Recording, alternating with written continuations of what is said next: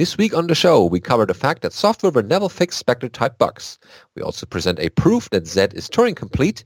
We show you managed jails using Bastille.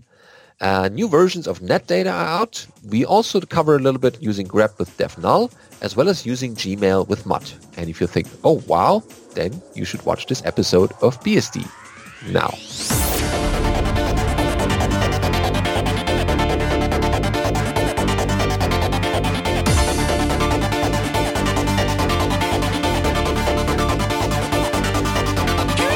BSD Now, episode 288, Turing Complete Z, recorded for the 6th of March 2019. Hello, I'm your host, Benedikt Reuschling. And I'm Alan Jude.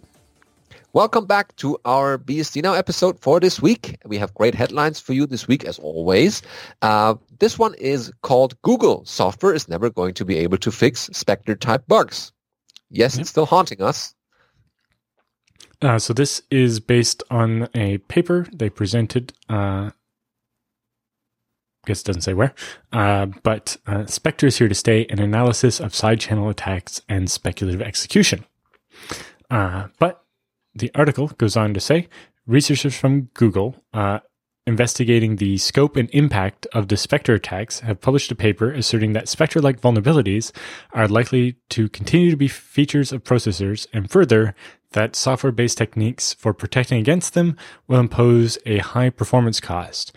And whatever the cost, the researchers continue, the software will be inadequate in some ways, and some Spectre flaws don't appear to have any effective software-based defense. So it might not be worth all the performance penalty. As such, Spectre is going to be a continued feature of the computing landscape with no straightforward resolutions. The discovery and development of Meltdown and Spectre attacks was undoubtedly the big security story of 2018. First revealed last January, new variants and related discoveries were made throughout the rest of the year. Both attacks rely on discrepancies between the theoretical architectural behavior of a processor, what the processor says it's going to do, the documented behavior that programmers depend on and write their programs against, and the real implementation. So the processor says, when you do this, I will do that. But really, it's when you do this, I'm going to try both and see which one works and then take the one that finishes or whatever. But that might have this side effect where certain information gets left over here where somebody could go read it. Specifically, modern processors all perform speculative execution. They make assumptions about, for example, a value being read from memory or where an if condition is going to be true or false, and they allow their execution to run ahead of the actual decisions and assumptions. If the assumptions are correct, the speculated results are kept and the computer is faster. If it's wrong, the speculative results are discarded and the processor redoes the calculations going down the other branch. Speculative execution is not an architectural feature of the processor. It's a feature of the implementation, and so it's supported or supposed to be entirely invisible to any running programs. When the processor discards the bad speculation, it should be as if the speculation never happened. But sometimes there are footprints left behind.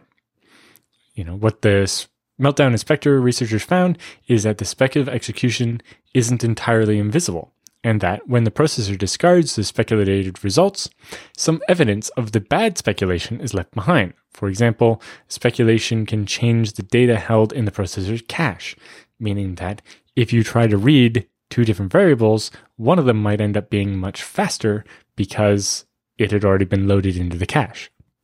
And you can use that to maybe learn something about what else is happening on the computer and so on. Yeah, programs can detect these changes by measuring the time it takes to read data from memory. If it's faster than this time, then we know it had to have come from the cache and not from memory, or it had to come from the disk and not memory, or whatever. Yeah. So anyway, there's lots more detail in the article, and then even more detail in the paper with all of its sections. Yeah, and a lot of authors that contributed to that. Next one, we have a proof, actually, that Unix utility Z is Turing complete. Oh, that sounds interesting. So we dig into it. Many people are surprised when they hear that Z is Turing complete. How come a text filtering program is Turing complete, they wonder. Turns out Z is a tiny assembly language that has a comparison operation, a branching operation, and a temporary buffer. These operations make Z Turing complete.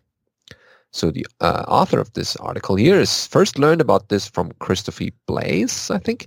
This proof is by construction. He wrote a Turing machine in Z. There's a Z script here to download. And as any programming language that can implement a Turing machine is Turing complete, we must conclude that Z is also Turing complete. So they offered the introduction to Turing machines and a description of how the Z implementation works in this article, also in the blog post. And here's an example program for his Z Turing machine that increments a binary number. The program has the initial tape configuration on the first line of the program and the program itself below it. And in this example, the initial tape config is the binary number 100101111, which is 151, and the program increments it by 1. So here you see the script.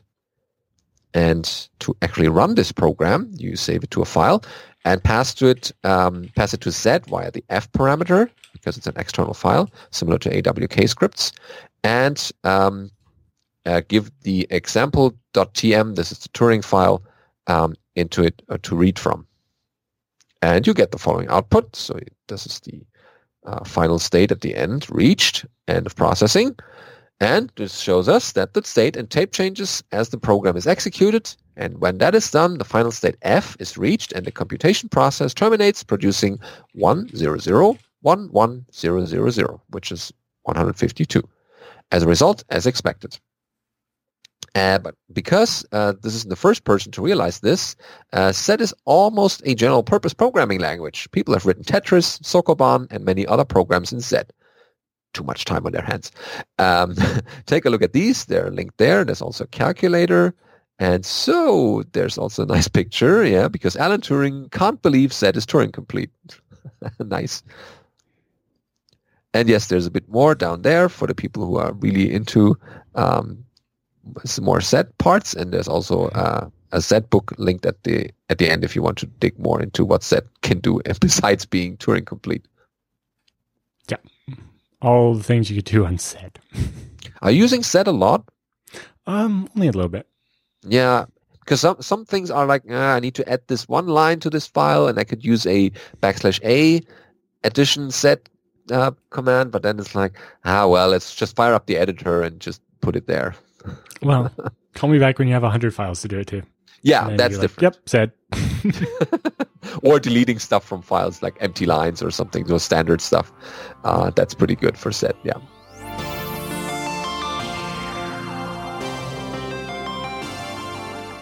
We have news for you, of course, our news roundup, as always, with Bastille being the jail management utility, helping you quickly create and manage FreeBSD jails. This is over at BastilleBSD.org. Yeah, BastilleBSD.org. And yeah, they describe what jails are, extremely lightweight containers that provide a full-features Unix-like operating system inside. And if you have too many of those, I guess it's better to have a management utility, which this tool does. And it features 0 dependencies, template support, highly secure by default, read-only root, isolated networks, and target multiple jails, of course. And that's a very nice website for a jail management utility. Mm-hmm. Provides jail templates and some cool things where you can just deploy this, and I want to have like a Python environment or a Go programming environment, and then it gets deployed for you. So these are pre-configured templates. Of course, you can have an empty jail that just has the base operating system parts needed. So yeah, this is there. And it provides, of course, the interface to create, manage, and destroy these secured virtualized environments for you. And with the current version, it's still in beta, but still seems to be working well enough so that you can try it out. And you can find the latest source code over at GitHub. Yeah, it'd be interesting to hear people's write in their results of having given this a try. Yep. And if you have a lot of machines, then you would also want to have a look at them, what they're doing, or give you an overview. They have our next story is they have a new release, version 1.12.1 of NetData, which is a kind of, statistics gathering service daemon thing. They've improved their driver type options for their IPMI integration, support for improves larger sizes of file systems, and lots of stuff. The first time I saw NetData was actually the way it's integrated into FreeNAS, and you can get graphs of lots of different things and find out what's happening on your machine, basically. It's here, they have a good description. A distributed real-time performance and health monitoring for systems and applications. It's highly optimized monitoring agent you install on all your systems or even in all your containers. And then NetData provides insight in real time for everything happening on the systems, including web servers, databases, and applications using highly interactive web dashboards. It can run autonomously without any third-party components, or it can be integrated into your monitoring tool chains, things like Prometheus, Graphite, OpenTSDB, Kafka, Grafana, etc. NetData is fast and efficient, designed to permanently run on all systems, both physical and virtual, containers and IoT devices, without disrupting any of the core functionality of the device. It has relatively good integration with ZFS. I think a bit of it's skewed towards, the Solaris and Linux versions of ZFS, but hey, it's on GitHub, so it's easy enough to fix. There's maybe a couple tweaks I might make to it, but I haven't had time yet. But in general, it's quite interesting and does work on BSD. Yeah, which makes it interesting enough for us to cover it and have a closer look. Just like last week, we promised more Chris Seiberman posts. Here's another one. Yeah, did we actually promise that? Yep. Okay. It was like an hour ago. How do you not remember that? Yep. So yes, his blog post basically covers an old Unix trick using grep with def null. Yeah, you were thinking, why would anyone grab stuff from def null? But here it goes. Every so often, I will find myself writing a grep invocation like this. Find something -exec, grep something, and then use def null with the curly brackets in single quotes, and then another single quoted plus. The peculiar presence of def null here is an old Unix trick that is designed to force grep to always print out file names, even if your friend or if your find only matches one file, by always ensuring that grep has at least two files as arguments. You can wind up wanting to do the same thing with direct one or direct use of grep if you're not certain how many files your wildcard may match. For example, grep something, def null, and then */* a thing and another asterisk. With this particular trick is functionally obsolete because pretty much all modern mainstream versions of grep support a or -H argument to do the same thing, which is the inverse of the lowercase -h argument that always turns off file names. This is supported by GNU-grep and the version of grep found in FreeBSD, OpenBSD, NetBSD, and Illumos. And to his surprise, -H is not the latest single Unix specification grep. So if you care about strict POSIX portability, you still need to use the def null trick. And he writes he's biased, but he's more sure you would care about strict POSIX compatibility here. POSIX-only environments are increasingly perverse in practice. Arguably, they always were. Okay, but if you stick to POSIX grep, you also get to live without lowercase h. And his usual solution to that is cat. So you cat whatever to grep and then something. So if you cat 5 files and then pipe that into grep, grep will not think that there's multiple files and prefix each match with the file name because it only thinks there's one input because cat has concatenated them all. And this is not quite a pointless use of cat, but it's an irritating one. For whatever reason, he remembers lowercase h better than he does uppercase h, so he still uses the def null trick every so often out of reflex. He may know that grep has a command line flag to do what he wants, but it's easier to throw in a little def null here than to pause to reread the man page. He's often again forgetting to get that exact option. Yeah, nice trick. And for the people who are not using AWK to do grep-like things. And we also found a nice tutorial of sorts. Yeah, it's a tutorial about using your favorite email program, Mutt, with Gmail. Yeah, so how to access your Gmail from Mutt, apparently. Mm-hmm. And so they go on, I recently switched to Mutt for email, and while setting up Mutt to use IMAP is pretty straightforward, this tutorial will also document some more advanced concepts, such as encrypting your account password and sending emails with a different from address. So after they install Mutt and do their initial configuration, where they're actually accessing Gmail via IMAP, and they set it up, going through spool file inbox. Anyway, this tutorial assumes that you are somewhat familiar with using Mutt and have installed it with sidebar support and are comfortable with editing your Mutt config file. But if not, they also provide a GitHub link with their version. Then they show how to encrypt your account password, since this is going to have the password for your Gmail written in your config file. That's probably not optimal. So rather than having that sitting around in plain text on your disk, you can use GPG to encrypt the file, and it'll basically make you enter your GPG password every time you've not used it for more than 5 minutes to decrypt the file and then read the contents. So you can see here, it uses shred, assuming you're using an overwriting file system to make sure the contents get overwritten as well. And basically, you make the source for your password instead of a file is actually GPG decrypt the file pipe, and that way your password will be stored on disk GPG encrypted instead of in plain text. And then they walk through how to use Gmail's SMTP service on the alternative port to be able to send email via Gmail, so that it'll be signed by Gmail and not get blocked by spam filters as being falsely from Google. So, even if you use Gmail, you can hook it up to Mutt. Problem solved. Yeah. I know a bunch of people that might actually do this, or probably are already doing this. Yes, this is a possibility.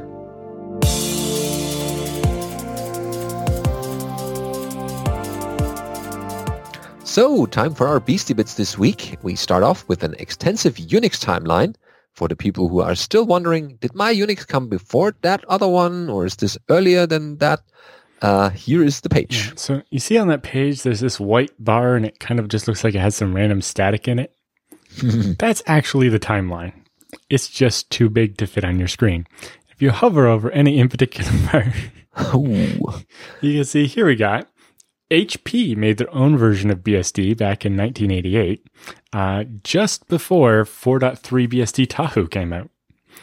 And then parts of 4.3 BSD Tahoe went into the MIPS OS. And then you can see later on came 4.3 BSD Reno. And then you can see Sun OS and QNX. And there's the 90s. There's FreeBSD and NetBSD, Junos, Trusted BSD even. And you see NetBSD and OpenBSD coming back together to make MirrorBSD. Yep. FreeBSD 5 Developer Preview 2. So this is obviously a very detailed timeline when they include some of the in-between versions and stuff. Darwin and macOS and Solaris 9 and 10. All kinds of stuff. And there's macOS High Sierra. Yep. Well, they got QNX going in the BlackBerry. Even have OpenBSD 6.3. Dragonfly BSD. There's FreeBSD 11.2. So this is up to date to at least the middle of last year. I guess they will keep that updated. Mm-hmm. Oh, wow. And it's available on A4 or letter-shaped paper for a plotter if you want to print a giant version, or there's just an index of the history if you want as another file. Ah. It definitely tells us we've come a long way. Yep. And if you scroll down, there's much more links and much more information about some of the Unixes out there. Ooh, boy. Here's just a list of the Unixes, including 1, 2, 3, and 4 BSD, 4.4 BSD, Lite 1 and 2, 386 BSD, Android, Apple TV, Arch BSD, BSD Net 1 and 2, BSD 386, BSD OS, Darwin, Desktop BSD, Mac OS, iRix, iOS, iPhone OS, iPod OS, June OS, QNX, Plan 9, PCBSD, OpenServer, OpenSolaris, OpenBSD, UCLA Locus, UCLA Secure Unix, and SunOS, TrianceOS, True64, Unix System 3, 4, 5, USG, Venix, Xenix, Xmach, everything's in here. Yeah, very, very thorough collecting. They've actually got a list of Unixes they plan to add eventually,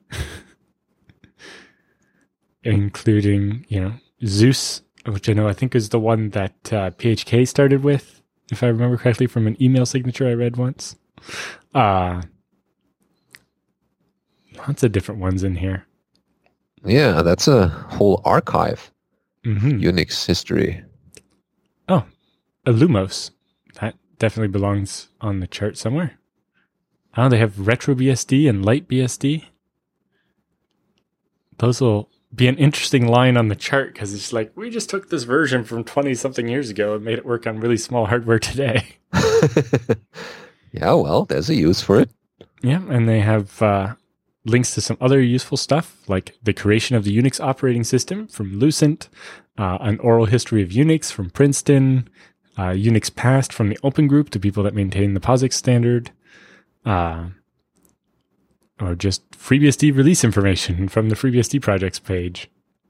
The history of Solaris, Sun's history, the history of HPUX, Unix and Multics, 20 years of Berkeley Unix by Kirk McKusick. There's a good one. Lots of stuff. Definitely worth checking out. Yep. And we have some bad news, I guess.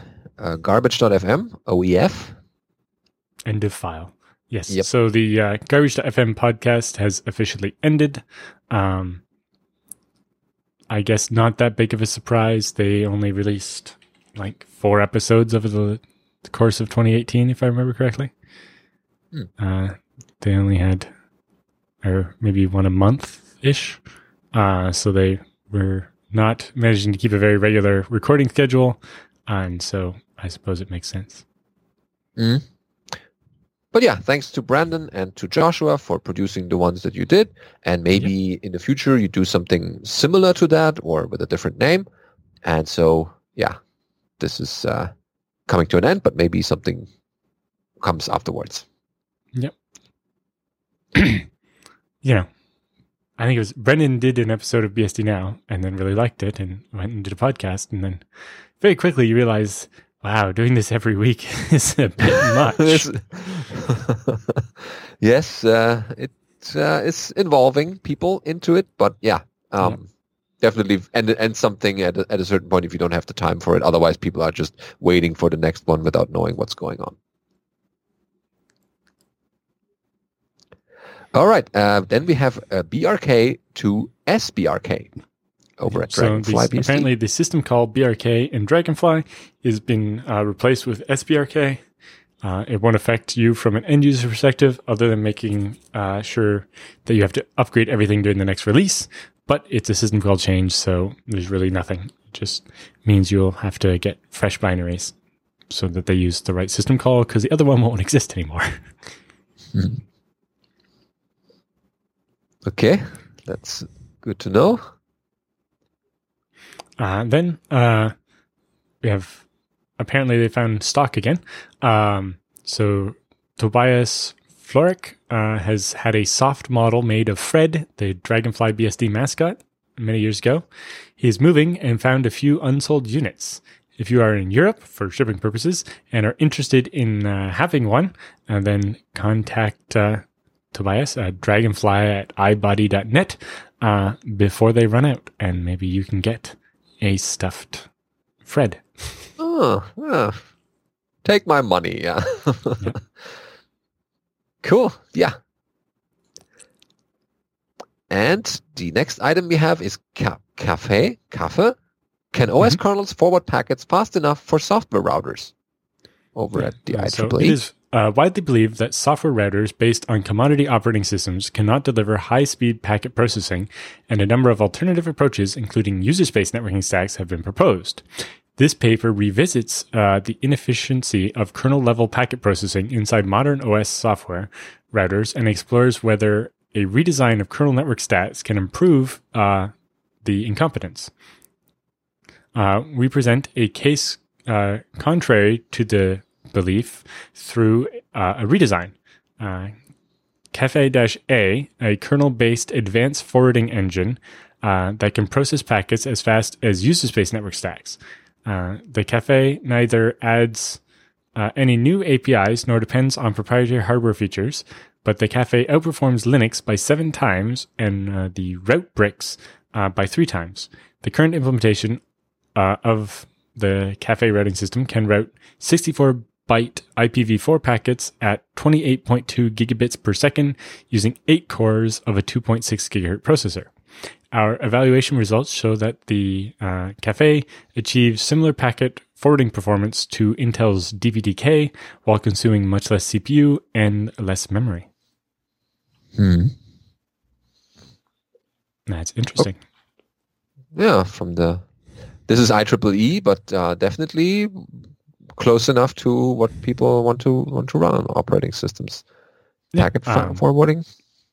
Importantly, it shows that building a router out of a BSD is still very much an option. Oh yeah, it didn't get old. Speaking of old, there's ARPANET celebrating 50 years since LO. And this is a live stream of sorts, I think. Yes, it's a live stream, but you can watch the recorded version. So you just click the button and it will run again. So they're celebrating scientific milestones, in this case, the beginning of the ARPANET. And they have a little transcript at the bottom, so you can see what October 29th, 1969, saw the first successful intercomputer message transmitted from UCLA on the West Coast to the Stanford Research Institute on the East Coast. It was received as the letters LO. The remaining letters of the intended message, which was log space in, were cut off when the program crashed. Welcome to computing, everyone. An hour later, with some system changes, the full message was successfully sent and received. Other classic computing started this way. Other institutions joined the network over other years and purposely sent the message LO as the first message. Including the University of California at Santa Barbara, the University of Utah, MIT, and the RAND Corporation. And from there, the internet started. Yep. And they have the speakers in the video include Vinton Cerf, who was one of the co-authors of TCP/IP, Stephen Crocker from Shinkuro Inc., Elizabeth Fendler from SRI, and David Walden, who apparently doesn't work for people. He's independent. Ooh, okay. Anyway, looks like a good thing to watch. Mm-hmm. Okay, after we went through this part, we should cover our feedback and questions for this week. Remember, if you have any questions about BSDs or something you always wanted to ask us, then send this to feedback@bsdnow.tv to cover it in a future episode. Yes, please. Need lots of questions. Yes, Pablo did this, for example, with a topic suggestion he had For example, FreeBSD on a laptop as a daily driver. Yeah, we get this a lot. He writes, hello there. I really like your show, and it actually got me started experimenting with FreeBSD on a separate partition of my laptop. Hey, that's nice. I'm learning a lot. Even better. So as you always ask listeners to submit questions and suggestions, perfect tie-in here.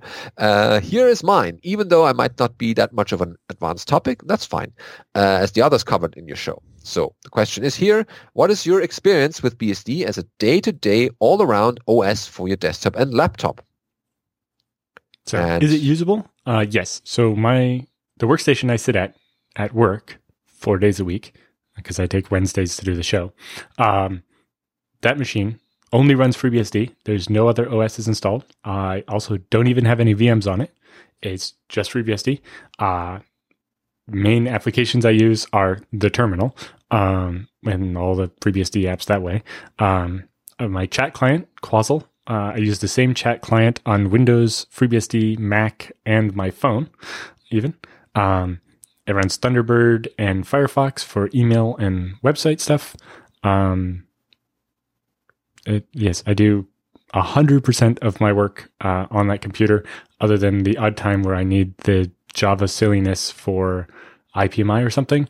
We have a Windows computer in the corner, although I could do that just as easily with a VM on the machine. It's just faster to go to the other computer, in our office. So I also use FreeBSD on my laptop, like my X270 that I take to conferences. Same thing, very usable. So to answer your question, how do you rapidly manage Wi-Fi's? I actually use the PCBSD Wi-Fi manager that is in the FreeBSD ports tree. So there's just a port. It gives me a little Qt app that can scan and select all the Wi-Fi networks. And it's basically just as easy as switching Wi-Fi's on my Mac. So you can't really get any easier than that. Common applications that you might miss. I don't know. I don't use that many anymore. I don't really use Skype as much as I used to outside of the podcast. And they have the web-ish version now. So if all you need is instant messaging, or I guess even some level of WebRTC-based calling, there's a lot of alternatives, and yeah. Yeah. I'm not sure what common applications you might miss because I don't know what you normally do with your computer. I mostly use cross-platform apps nowadays. Almost all the apps I use the same app on my FreeBSD laptop, my FreeBSD workstation, my Windows gaming computer, and my Mac travel computer. Yep. Problems you run into? I don't know. A lot of problems that you might run into are papered over for me by the fact that I've been using FreeBSD for 20 years now and I've been a developer for a while. I kind of don't notice some of the hiccups because I can always get myself out of the hole. Yeah, but as a beginner, you have definitely a learning curve, but that shouldn't turn you completely away from it. But again, it depends on your use case. Like if the main thing you're doing is running, your email, visiting websites with your browser, and a couple other applications that are cross-platform or something, then the OS doesn't really matter and just gets out of your way. Whereas if you're doing something more specific, you might run into gotchas. Advantages over Linux. Mostly, I know where everything is and what everything does, and things don't change on me unexpectedly. I also like being able to update the OS separate from updating the applications. So I can update my packages to get a newer version of Firefox and know that it's not going to change anything in the operating system. Or I can update the operating system without having to download the latest version of a package. That's still separate. I can separate those things, and with boot environments, I can undo them. Really important for my work computer. If I decide to upgrade on Friday afternoon, I don't want to have to spend the whole weekend getting the machine working again just so I can do work on Monday. I know that if I totally screwed up, I'll just reboot on Monday and select the machine worked on Thursday, and I'm back to doing work without having lost anything. Configuring BSD on a laptop in particular, I I didn't have to really do anything on mine.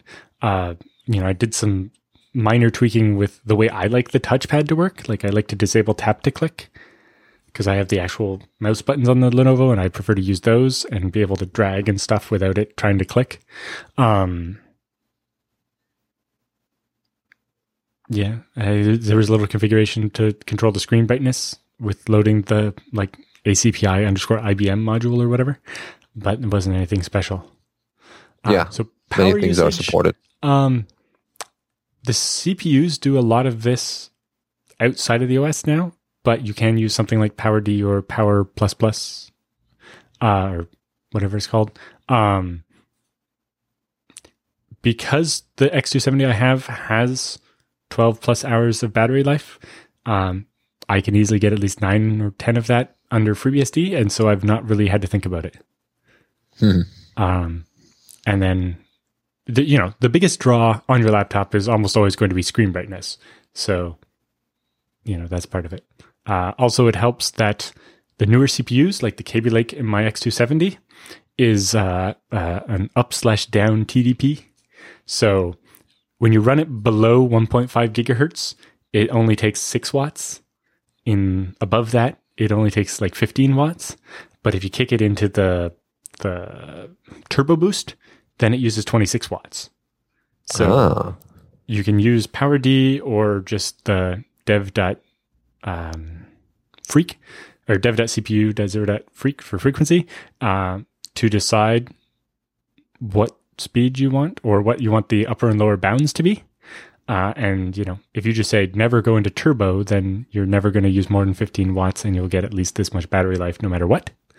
Although sometimes going into turbo for 2 seconds to finish the work in 2 seconds instead of 5 might actually save you more battery life. Yeah. But I've not had a problem. If you sit there doing Build World on your laptop all day, you'll run the battery down pretty quick. But outside of that, I've not had any real trouble. And is it a good idea? I don't know, but I do it every day. Yeah, your usage might differ, but it's worth trying out. And then you see, this is missing, or I need to ask about this other thing. Maybe I find something on the internet, or hey, this is actually quite nice as a work environment. The other thing I'll say is at work, every one of us uses FreeBSD, even the people who aren't FreeBSD developers. So like even our co-op student, so is a college student, had maybe used a little Linux and had tried FreeNAS once before. We brought him to the office and sat him down at a FreeBSD machine with Lumina and KDE or something installed, and he just sits there and does his work every day. And really, the OS doesn't get in his way because he needs email, the web browser, and a terminal to run SSH and command line stuff from, and some basics like that. So it doesn't bother him at all. There are a lot of familiar things in each operating system that you just immediately recognize. It's to the point where I could replace the OS on my mom's computer with FreeBSD because it's got the web browser, the email, and that's pretty much all she does. And she would just never get a pop-up about Windows Update ever again. That's a good reason for switching. Exactly. So yes, FreeBSD spends a lot of work on being good for servers and so on. It is a general purpose OS. And, if you look around at a BSD conference, at least half the developers there will have a laptop running BSD. Some of them you'll even be able to tell because they will have these nice stickers that Warren Block made for us. Yes, the dog food stickers. Dog food stickers. You get these by actually running FreeBSD on your laptop at the conference, and as it says, eating our own dog food. So yes, most FreeBSD developers do actually run FreeBSD on their laptop. I will admit a bunch of them may also have a Mac that they use for, teleconferences and video calling software and stuff that they have to do. But it's more just... They have all kinds of shells running in SSH into FreeBSD boxes, and I do all my development not on a Mac, but sometimes especially when I'm traveling, if I need to make a video call or whatever, it's easier to just open my Mac and leave my FreeBSD computer running instead of having to reboot it or something, or just mess with WebRTC and stuff like that. Yep. So yeah, if you're coming from Linux and are used to the i3 window manager, then that's available on the BSDs. Just like you can basically just copy over your config file even from your home directory, and it should just read that as it was on Linux. So no new or surprising things there. And from there, you just look what you need and what's different. And there's a lot of information out there, and people are happy to answer your questions. Yep. So I think it's worth trying this out, and I think you should be able to make a lot of progress. And, if you run into trouble, email the show and we'll see if we can have some advice for you. Yep. Okay, so thanks for writing in. And next one is Ron about ZFS on the fly compression and Seeks. This goes, hi, first off, thanks for your work on this podcast. I have found it to be very useful source in his transition towards running FreeBSD as his primary operating system. Hey, great. Thank you. In episode 277, Kogoman asked a question that involves rotating a set of SSDs to prevent all of them hitting a write limit at the same time. A fairly simple solution for this would be to buy 3 SSDs, set of 2, set them up as mirrors, and say 6 months later attach the third to create a 3-way mirror where one drive, which will mean one drive will have fresher flash, gaining the potential benefits Cogman desires with being simple, as well as gaining the benefits of a 3-way mirror over a 2-way. You could even buy the third later and be more or less certain the third is from a different batch too. Yep. Or when you add the third one after it's resilvered, you could remove one of the other 2 and set it aside to add back later, and then you would get the different ages. But so for there's lots of ways you could do it. It's not. There's not one particular way that's necessarily better. Yeah. But think about it ahead of time before you're buying a lot of disks that you don't need necessarily up ahead. So for his actual question, when using on-the-fly compression on a dataset containing some large binary files, in his case a set of binary records where each entry is of fixed length, is the ability to seek to an arbitrary point, like the nth entry, by translating the offset to a particular sector, or does the compression mean that all accesses to these files become effectively streaming reads over the entire file to find the data at the relevant offset? So ZFS still has its record size. So no matter how big the file you're compressing is, ZFS takes 128K of uncompressed data by default. That's the record size by default. So it fills up one record with uncompressed data, then compresses it and writes it to disk, and then does the next one. So if you have a 100 megabyte file and you're seeking to the 10th megabyte, it just knows, okay, that'll be in the 80th record, and at most it will have to read 128K to find whatever you're looking for in that file. So you would only read one record or 2 if your read happens to span or something. But so it doesn't have to decompress everything because the file you wrote will be broken up into blocks of the record size and then compressed. So if your file compresses 2 to 1, then every 128K of your file will only be 64K on disk, and it will save a bunch of space. But when you seek, it will seek to the actual size of the file, like the logical size of the file, figure out what sector that is, read that chunk, and then decompress it. So you won't have to decompress everything. Yep, only the bits that changed. But because of the checksum and so on, you have to read the whole record anyway to verify the checksum, so there's no real disadvantage. Plus, we put the whole thing in cache, because if you seek and read the 10th megabyte of a 100 megabyte file, the chance that you read, the next 128K after that is pretty high. And now ZFS will already have that in memory, and you will get even better speed. Yep, because of the caching and all that. Yeah. So it's not quite perfect, but it's also a lot better than it would be if you treated that entire file, compressed the entire file and wrote it to disk, and then had to decompress it to figure out where the 100th megabyte might have actually been compressed to, especially since compression will vary over different parts of the file. But because the records are broken down based on the actual size of the data before it's compressed, it means that when you're seeking to a specific location, you'll only have to read the records related to that location. It just means to read the 128K that is that record, you'll only have to pull a smaller amount off disk because it was compressed. Mm-hmm. Yeah, and that pretty much covers. This is why sometimes using a record size of 1 megabyte is better, because the bigger the chunk of data you have, the higher the compression rate you might get. But it does have the downside here, and that's why for databases, we often recommend that you use a smaller record size, like 8 or 16K, that matches what the database uses. Right? If the database always reads or writes 16K, like MySQL does, then making that your record size means that when it overwrites one chunk of its database, you don't have to change the middle of some other file or whatever. It's just literally the part of the file that you wanted. Yeah. So yeah, different use cases, but ZFS is flexible in that regard, and you don't have to worry about, I have a fixed block size. No, not anymore. And that gives us a huge benefit in the compression area.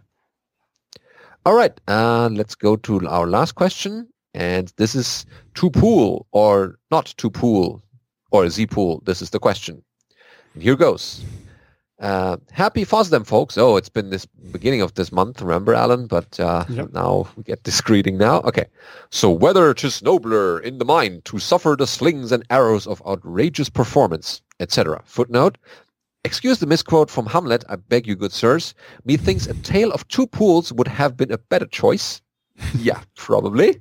So he has a fast NVMe disk, yay, and a large slow, by comparison, Z-pool of a striped mirrored SATA disk or disks.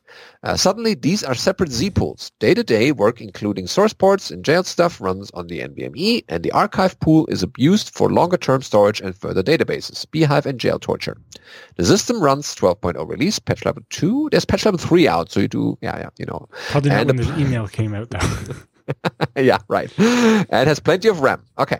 So doing large ZFS reads, like ZFS send to dev null, has a naive benchmark. The NVMe drive does a leisurely 1,400 gigabits per hour, like 400 megabytes per second. 1,400 gigabytes per hour, yes.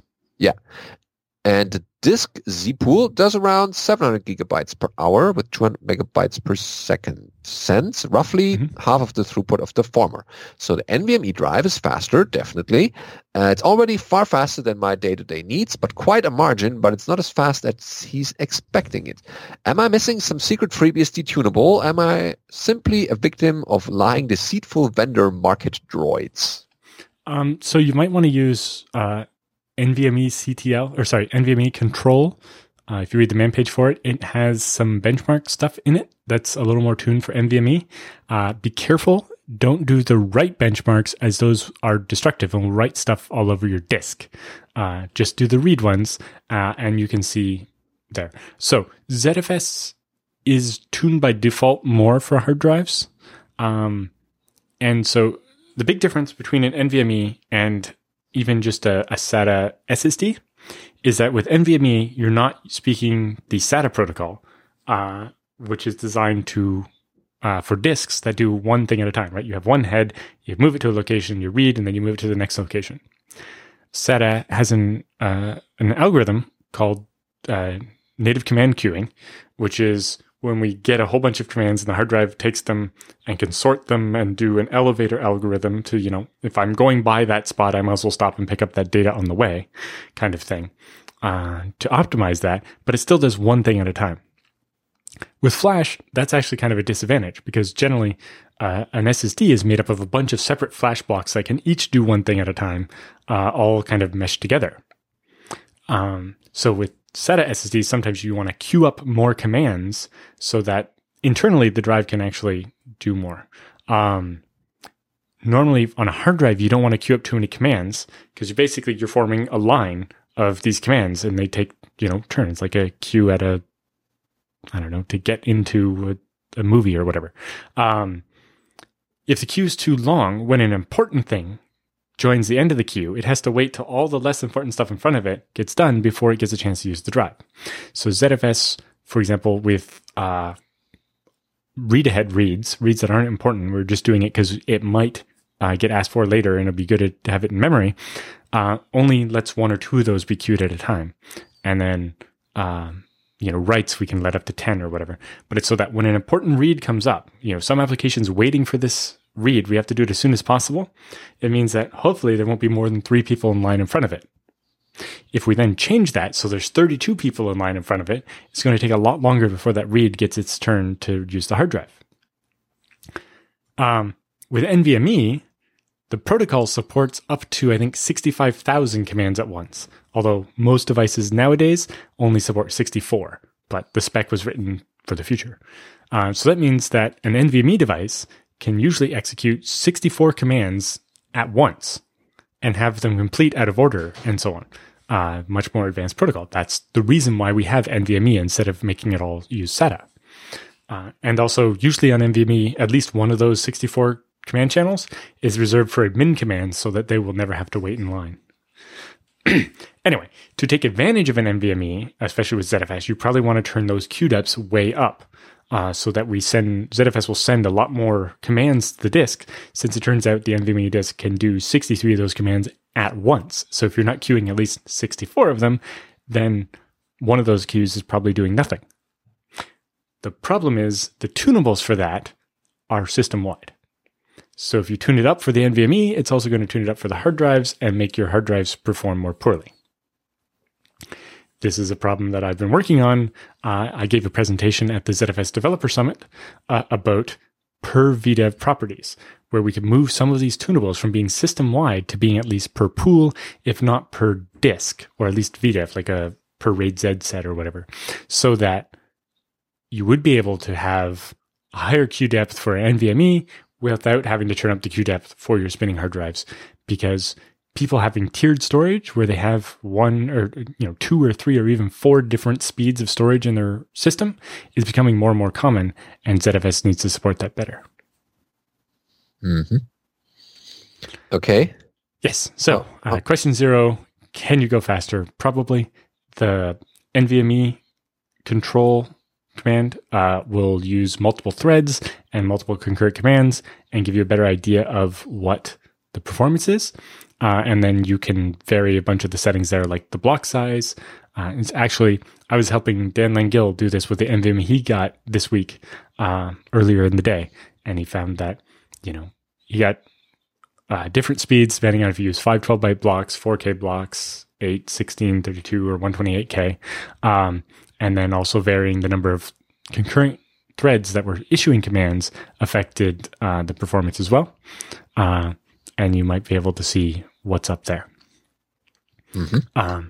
Also for reading, having multiple devices, especially, I think you said they were mirrored, your existing mirrored SATA drives. When you have 2 machines doing the work, you can get much better speed. Spinning hard drives can get somewhere between 100 and 175 megabytes per second. You have 2 of them and you're doing linear reads, you can get pretty high speeds.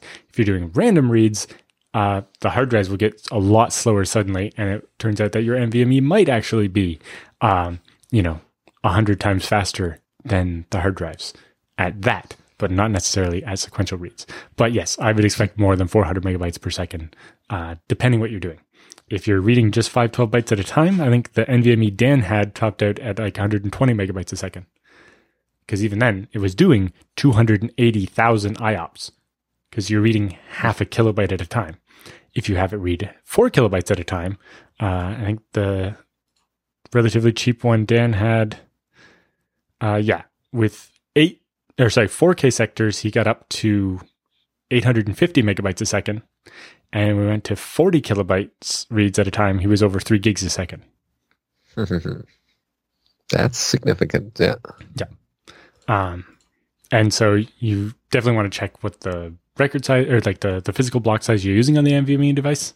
But most likely it's just a matter of queuing and so on. But try out the NVMe control read-only benchmark, and maybe some other tools you might know of to try to figure out what the NVMe can actually do, and that'll give you a better idea of how you might tune ZFS to take advantage of that.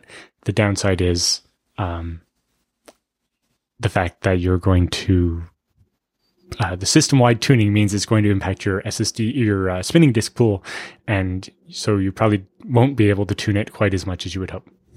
Mm. And what about his other question? How does having two Z pools impact the ARC and other ZFS internals? So you have one ARC. Your ARC max specifies the size of it, and all the pools share it. ZFS was built to be able to have thousands of pools if you want. It kind of defeats the point of ZFS, but it's perfectly allowed and works well in these cases.